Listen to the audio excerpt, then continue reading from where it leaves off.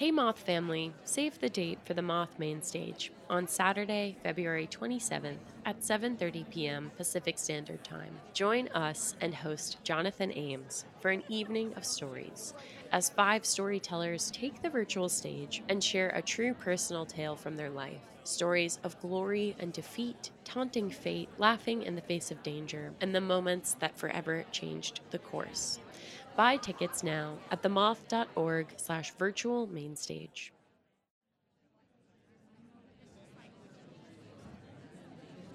Welcome to All Together Now, Fridays with the Moth. I'm your host for this week, Jodi Powell. Over the past few months, I've been refreshing my news pages looking for anything to ease the heavy state of my mind. I have really low moments, but once in a while, I find people who are really difficult journeys who remind us that there might be a tiny light somewhere. And as a Black woman in America, those little reminders are so very necessary. Personally, I turn to the artists around me for these glimpses of hope. Yes, the news pages give snapshot, but it is the artists and their work and words that give me means of how to think about coping. Today we will hear from Anthony Brinkley, who is a very beloved poet from Tulsa, Oklahoma. This was one of the first stories I directed at the Moth. I am too a poet, so I felt an especially tight kinship with Anthony. And I'm always curious to see life through the lens of people of letters. I remember watching him tell this as I stood at the side of the stage. I was so nervous and it was so silent you could hear a pin drop. Here's Anthony Brinkley, live at the Moth.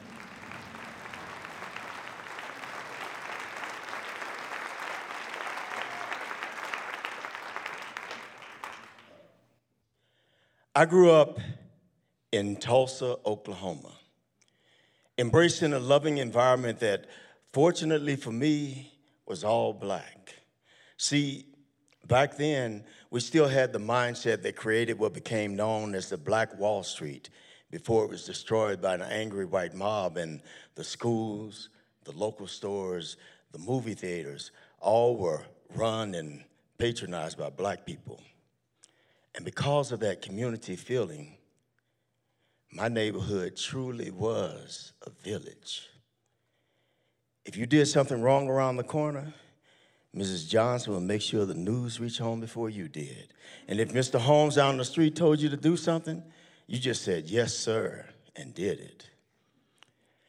My parents divorced when I was young, and I rarely saw my father afterwards, but I was blessed to have my grandfather, Robert Ross, a tall, lean-muscled man with a strong sense of right and wrong and a strict yet gentle guiding hand. My granddaddy liked to drop little nuggets of wisdom that didn't really sink in until I got older, like you can pick your friends, but your family, you're just stuck with them. And though whippings weren't off the table for him, he tended more to lecture when you did something wrong. He'd set me down in front of him, push that ball cap back, and my eyes would focus on those Pall Mall cigarettes in the front pocket of his overalls that he liked to wear. Then he'd begin in that slow, sonorous voice, killing me softly. Son, why you want to do your mother like this when you know you're wrong? His words eventually bringing tears of shame to my eyes. When I was about 12 years old, my grandfather and I were coming from the white part of town where he worked as a night janitor. We'd made it to our part of town when the cops pulled us over. And I became anxious when they made him get out of the truck because he wasn't speeding or anything. I couldn't hear what was said at first, but when things got loud, I opened the door and got out to hear them screaming at my grandfather that he'd better answer them with sir. And when he didn't, and I guess because of the defiance in his stance, they started hitting him with their sticks and didn't stop when he went down. I can still hear the sound of those clubs striking his flesh, his muffled as he refused to cry out.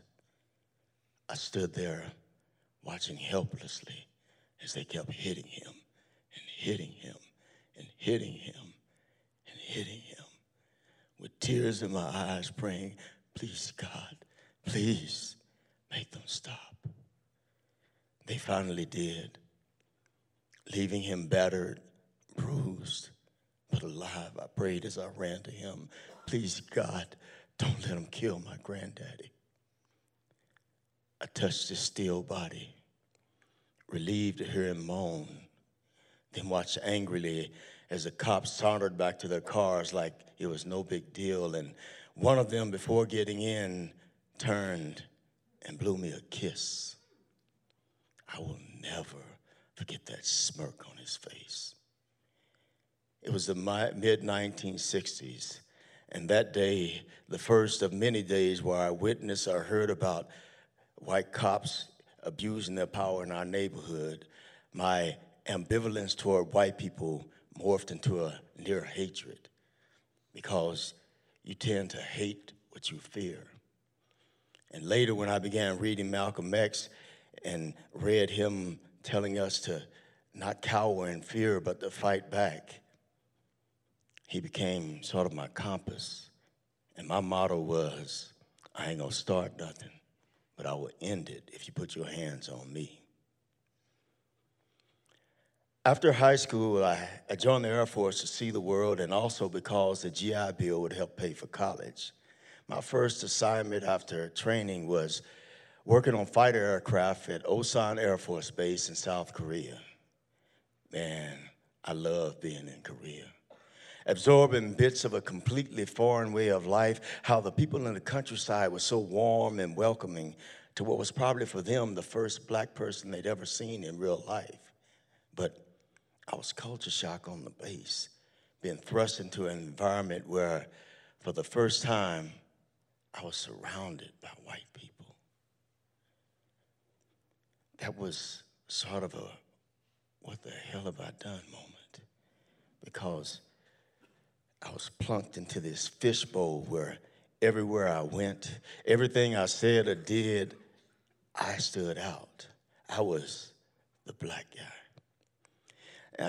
I can't say what my coworkers were thinking, but it felt like to me like this was a test to see if a black guy could really handle complex technical jobs. And it wasn't helped at all by the fact that I had to deal with Staff Sergeant Jablonski. He was stocky, stern, blue eyes icy with disdain, openly regarding me with a sneer and folded arms, determined to leave no doubt that my race was a no-go for him. And when we had an opposing analysis about a problem with our systems and mine turned out to be the correct one, it did not endear me to him. Now, our shop commander, Tech Sergeant Denny, seemed aware of Jablonski's biases and made sure that he was never paired with me for on-the-job training. And Tech Sergeant Denny was this older white guy who loved to laugh and crack jokes all the time. And in retrospect, I think he kind of looked out for me. But though he loved to laugh and crack jokes, he was also a stickler for the rules. And his first one was do your job.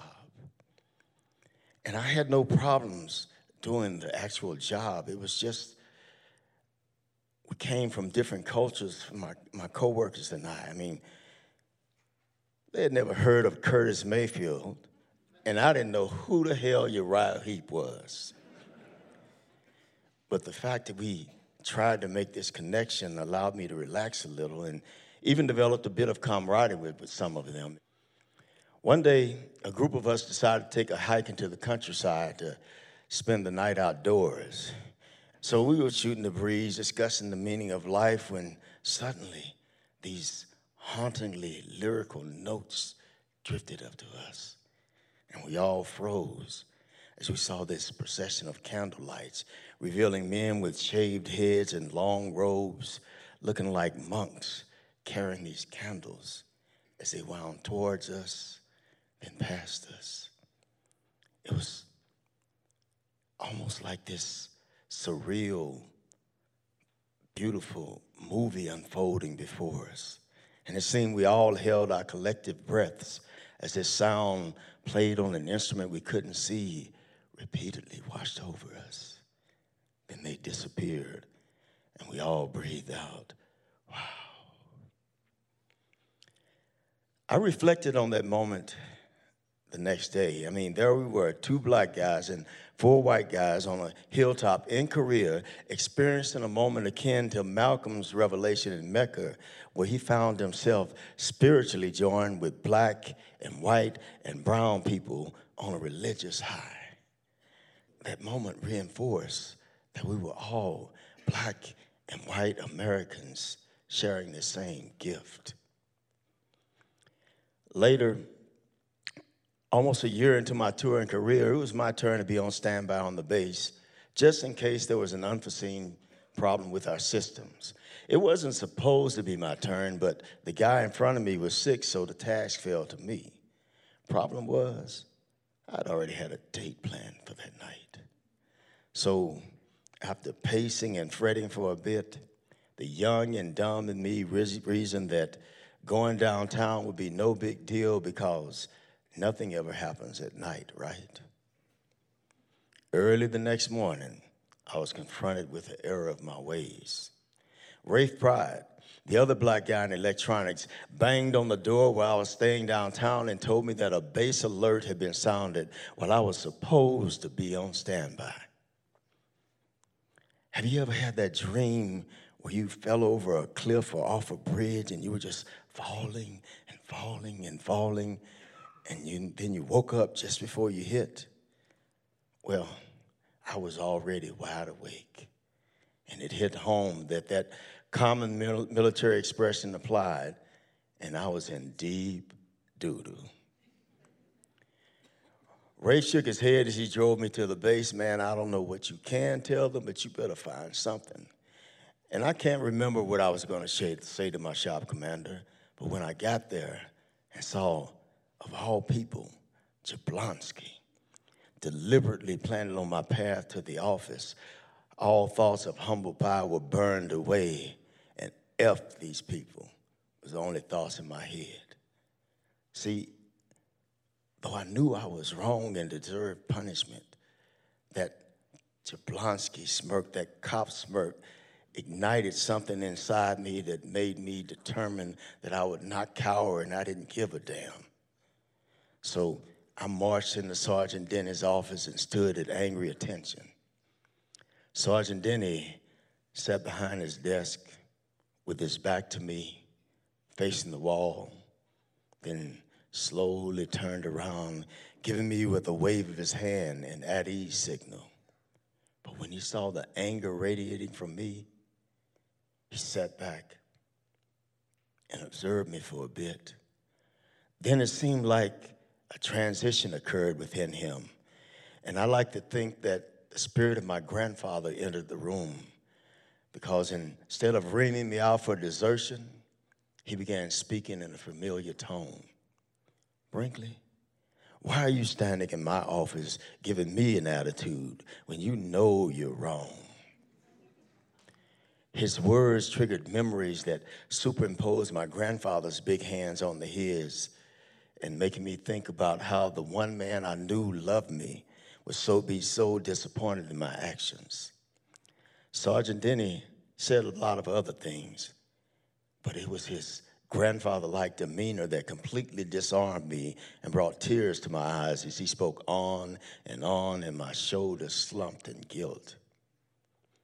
He ended up giving me a punishment far below that which my desertion warranted, which, when word got out, really pissed Jablonski off.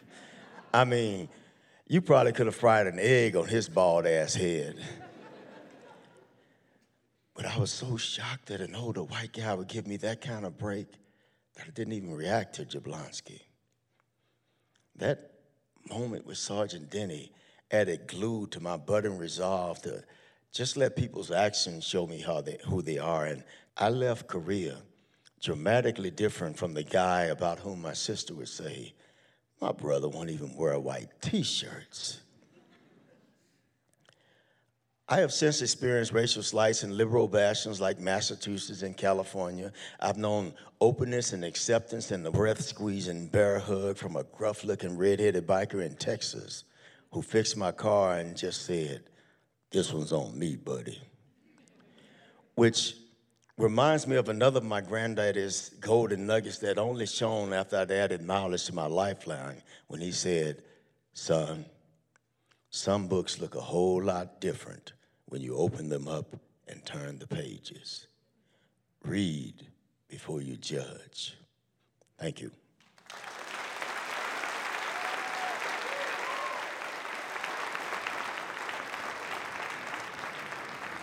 Anthony Brinkley has been referred to as the godfather of Tulsa poetry. Since retiring in 2013, he has joined the 100 Black Men of Tulsa, an organization focused on mentoring primarily boys of color in local public schools. Anthony says they want to show these students that there are Black men in their community who care for them and to help them navigate what he calls the minefield of manhood. Working with Anthony on this story was seamless, but the process of building his story was difficult. It is never easy to paint a picture that has hurt in it. I wrestled with this story because it doesn't give easy answers. This story was particularly complicated for me because this fishbowl that Anthony speaks of, I know it. I came to the US from Jamaica at 19 to go to college, and I remember finding very few people to relate to.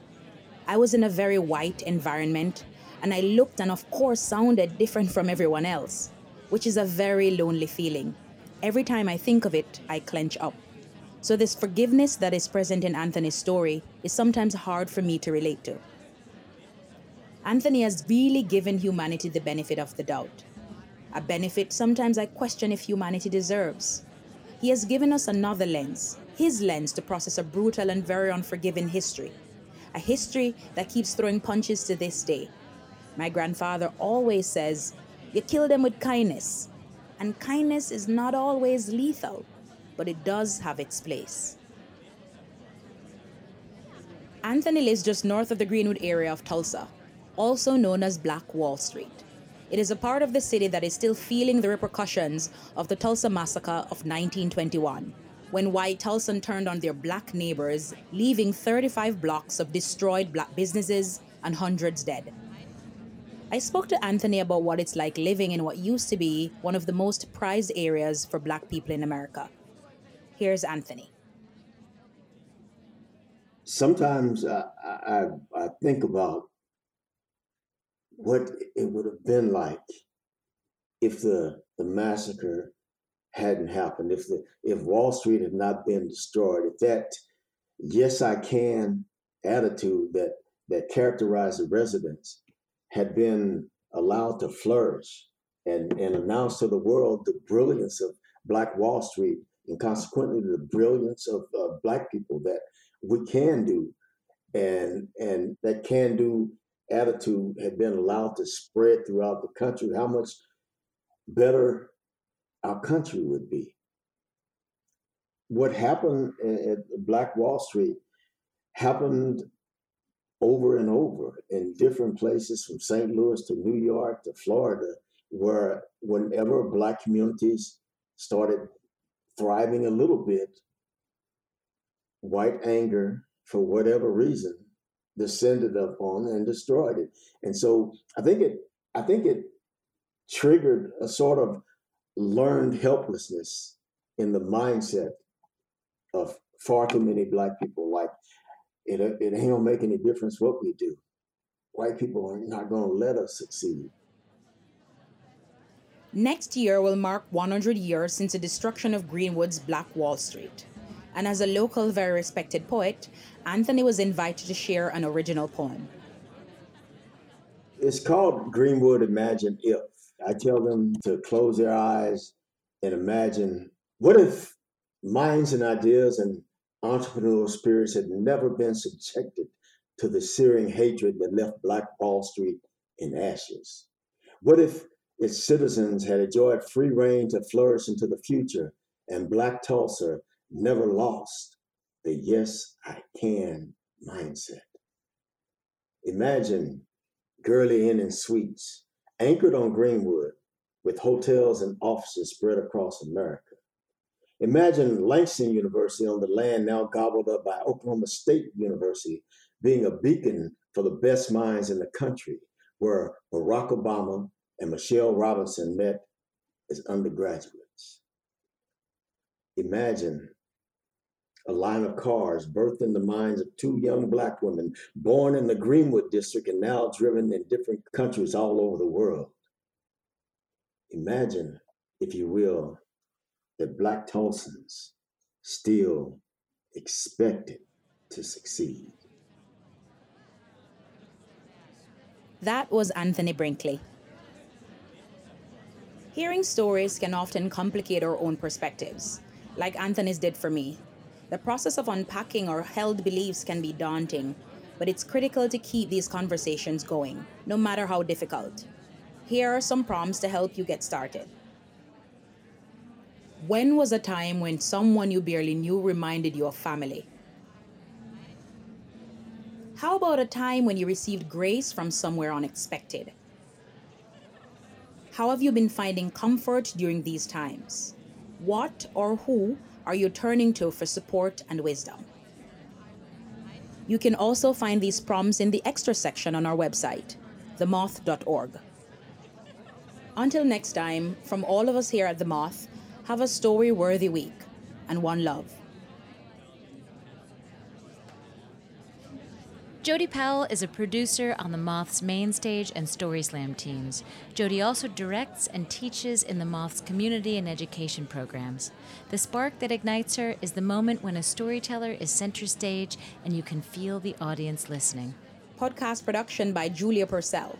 The Moth podcast is presented by PRX, the Public Radio Exchange, helping make public radio more public at prx.org. Moth Story Slams are back. Held on Mondays beginning in February, join us for our weekly open mic story slam competition. February's theme is Love Hurts. Throw your name in the hat for a chance to tell your story or just come to listen to stories of a total eclipse of the heart, kicked to the curb by the people or places or things you love or used to love. Visit themoth.org/events to buy tickets now. That's themoth.org/events.